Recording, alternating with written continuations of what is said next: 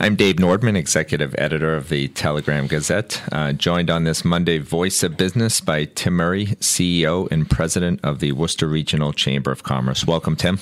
Dave, good to be here, and we appreciate the Telegram working with us in this segment and in the show. I also want to acknowledge our sponsors who make it happen, which is Fidelity Bank and Worcester Regional Airport, and we'll have a little bit of airport to talk about during the course of our segment here. Yeah, it's been a couple of weeks since we chatted. Alex was on for a couple of weeks, and one of the topics, I think it was 2 weeks ago, was the airport survey. And an update from you on that? Yeah, we do. I think, for our listeners, right around Labor Day, shortly after Labor Day, we embarked on a survey that we did in collaboration with Massport, Congressman McGovern, Lieutenant Governor Polito, and some input from the city. To really kind of do a survey of people that have utilized Worcester Airport and or haven't, just to try to get a sense from the community as to, their experiences, if they've used the airport, if they haven't, for reasons why not. And the great news is we've got 1,300 responded. We opened that up, as I said, right around Labor Day, closed it mid-October. We took that detailed information, prepared it in report form, did some analysis, and then presented that to the Congressman, Lieutenant Governor Polito, and Massport leadership. And as a result of that, we now want to share it with the public and with our members and the people that responded. And we've scheduled the Worcester Regional Chamber of Commerce. One of our events that we have pretty regularly is our Business and Government Forum.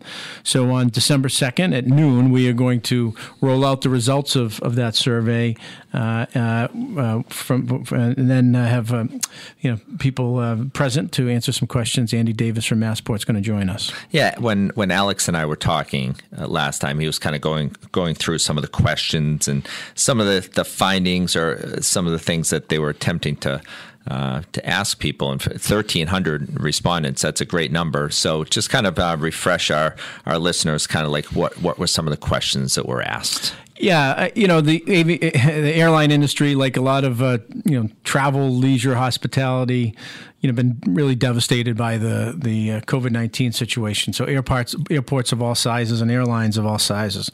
Really, what we wanted to ask is, have people used Worcester Airport? If so, where have they flown to? What was their experience? What were the factors that drove them to use Worcester Airport? In some cases, go somewhere else. Was it the locations? Was it the cost?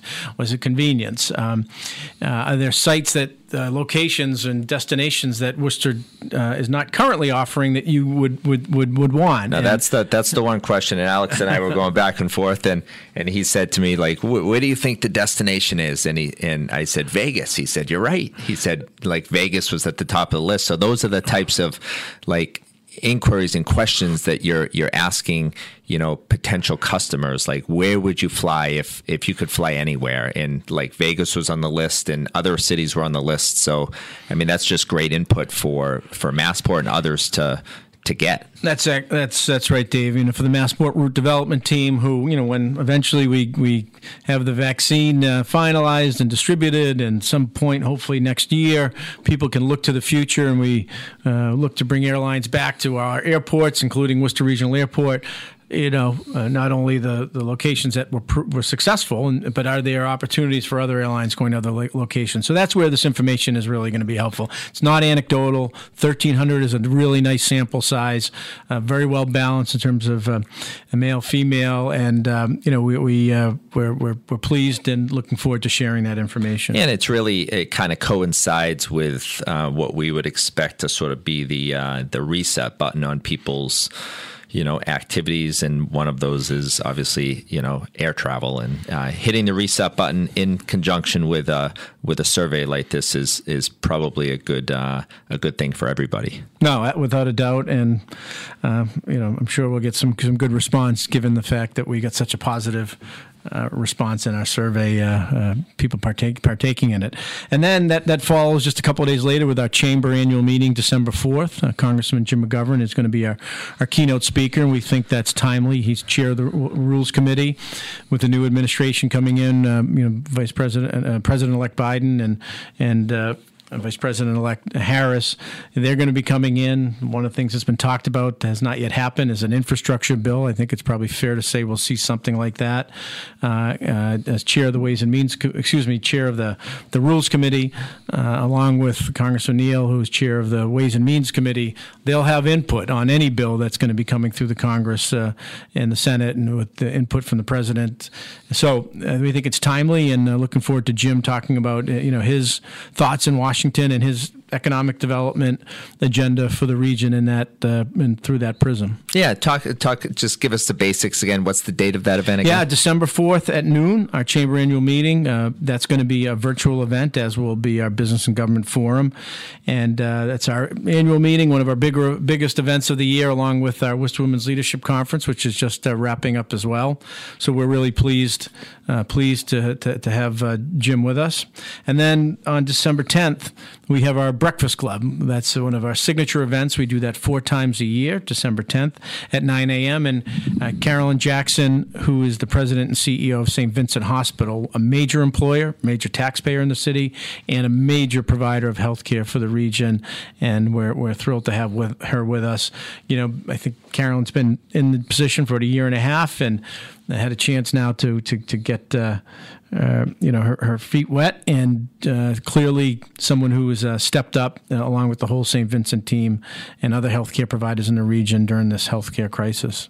Yeah, and refresh our memory, but I'm on worcesterchamber.org, and you can sign up for any of these events on the chamber website. That's right, worcesterchamber.org. For our members, if you're not, we'll certainly try to accommodate you. It's a good way to learn about the chamber and everything that we do and the benefits of membership. So go on to worcesterchamber.org, and people can register, and we'll get you the information. Yeah, and it's looking at it right now. We've got the annual meeting on the 4th. We've got the Breakfast Club on the 10th, and the government forum was on the... Business and Government Forum will be December 2nd at noon, so we're just going to be breaking news here with you, Dave, and we'll be getting that up on the website and information out to our members. Yeah, what else is new around the Worcester business community? It just seems like it's another week. Some great news out of the pharmaceutical industry. I know 2 vaccine announcements. The one by Moderna, I think the number was 95% effective in phase 3 trials. So some really good news coming out of some good local Massachusetts companies. Yeah, and we're very lucky. Our life sciences cluster here in Worcester and in Central Mass is very important to the Massachusetts ecosystem, and we're growing. Clearly, some of the trials that have taken place here with UMass Medical School and the UMass Memorial Healthcare System and the work that they've been doing, all contributing to this Operation Warp Speed, which is something that we hope will allow us to put this COVID-19 situation behind us in the coming year. And also biomanufacturing with the Reactory, the biomanufacturing park next to the Life Sciences Park. The Reactory has already had 2 companies, announced their intention to, and have already begun construction. So Galaxy Life Sciences, and then prior to that, Wuxi, which is a Chinese manufacturing company, have picked the Reactory as the place to launch. So we are part of that, and it's a major employer in this region, and it's an area that we believe in. Working with the Worcester Business Development Corporation, MBI, and the city, we believe that it can continue to grow significantly. Yeah, we take it for granted, I think, here in Worcester that, we know it's, kind of a center for research and development, and, with UMass being sort of the center of that. But, I think, sometimes people looking in from the outside, that don't take it, like they don't see all of these things happening every day. But, it's just, I guess we just don't realize how lucky we are to be in a community in an area that's just really at the forefront of such an industry. Well, you're right. I mean, it starts with our healthcare delivery systems. I mean, when you think about it, between the UMass Memorial Healthcare System, UMass Medical School, and St. Vincent, how many regions around the country, or for that matter, around the globe, would give their left arm to have that as a cornerstone of their economy, and being able to provide their employees, their families with first-class care? I mean, we're really lucky in that regard to have that here locally. locally, and that then spins off this research and in all the different fields relating to medical care and delivery, and that's what the life science is all about, and that's how this has continued to grow over the last 40 years anyway, and the momentum just seems to accelerate even more. Yeah, lots of momentum going on in the Worcester business community. That's Tim Murray, CEO and president of the Worcester Regional Chamber of Commerce. As always, thanks. I appreciate breaking the news here on the show, and we'll do it again next week. Thanks, Dave.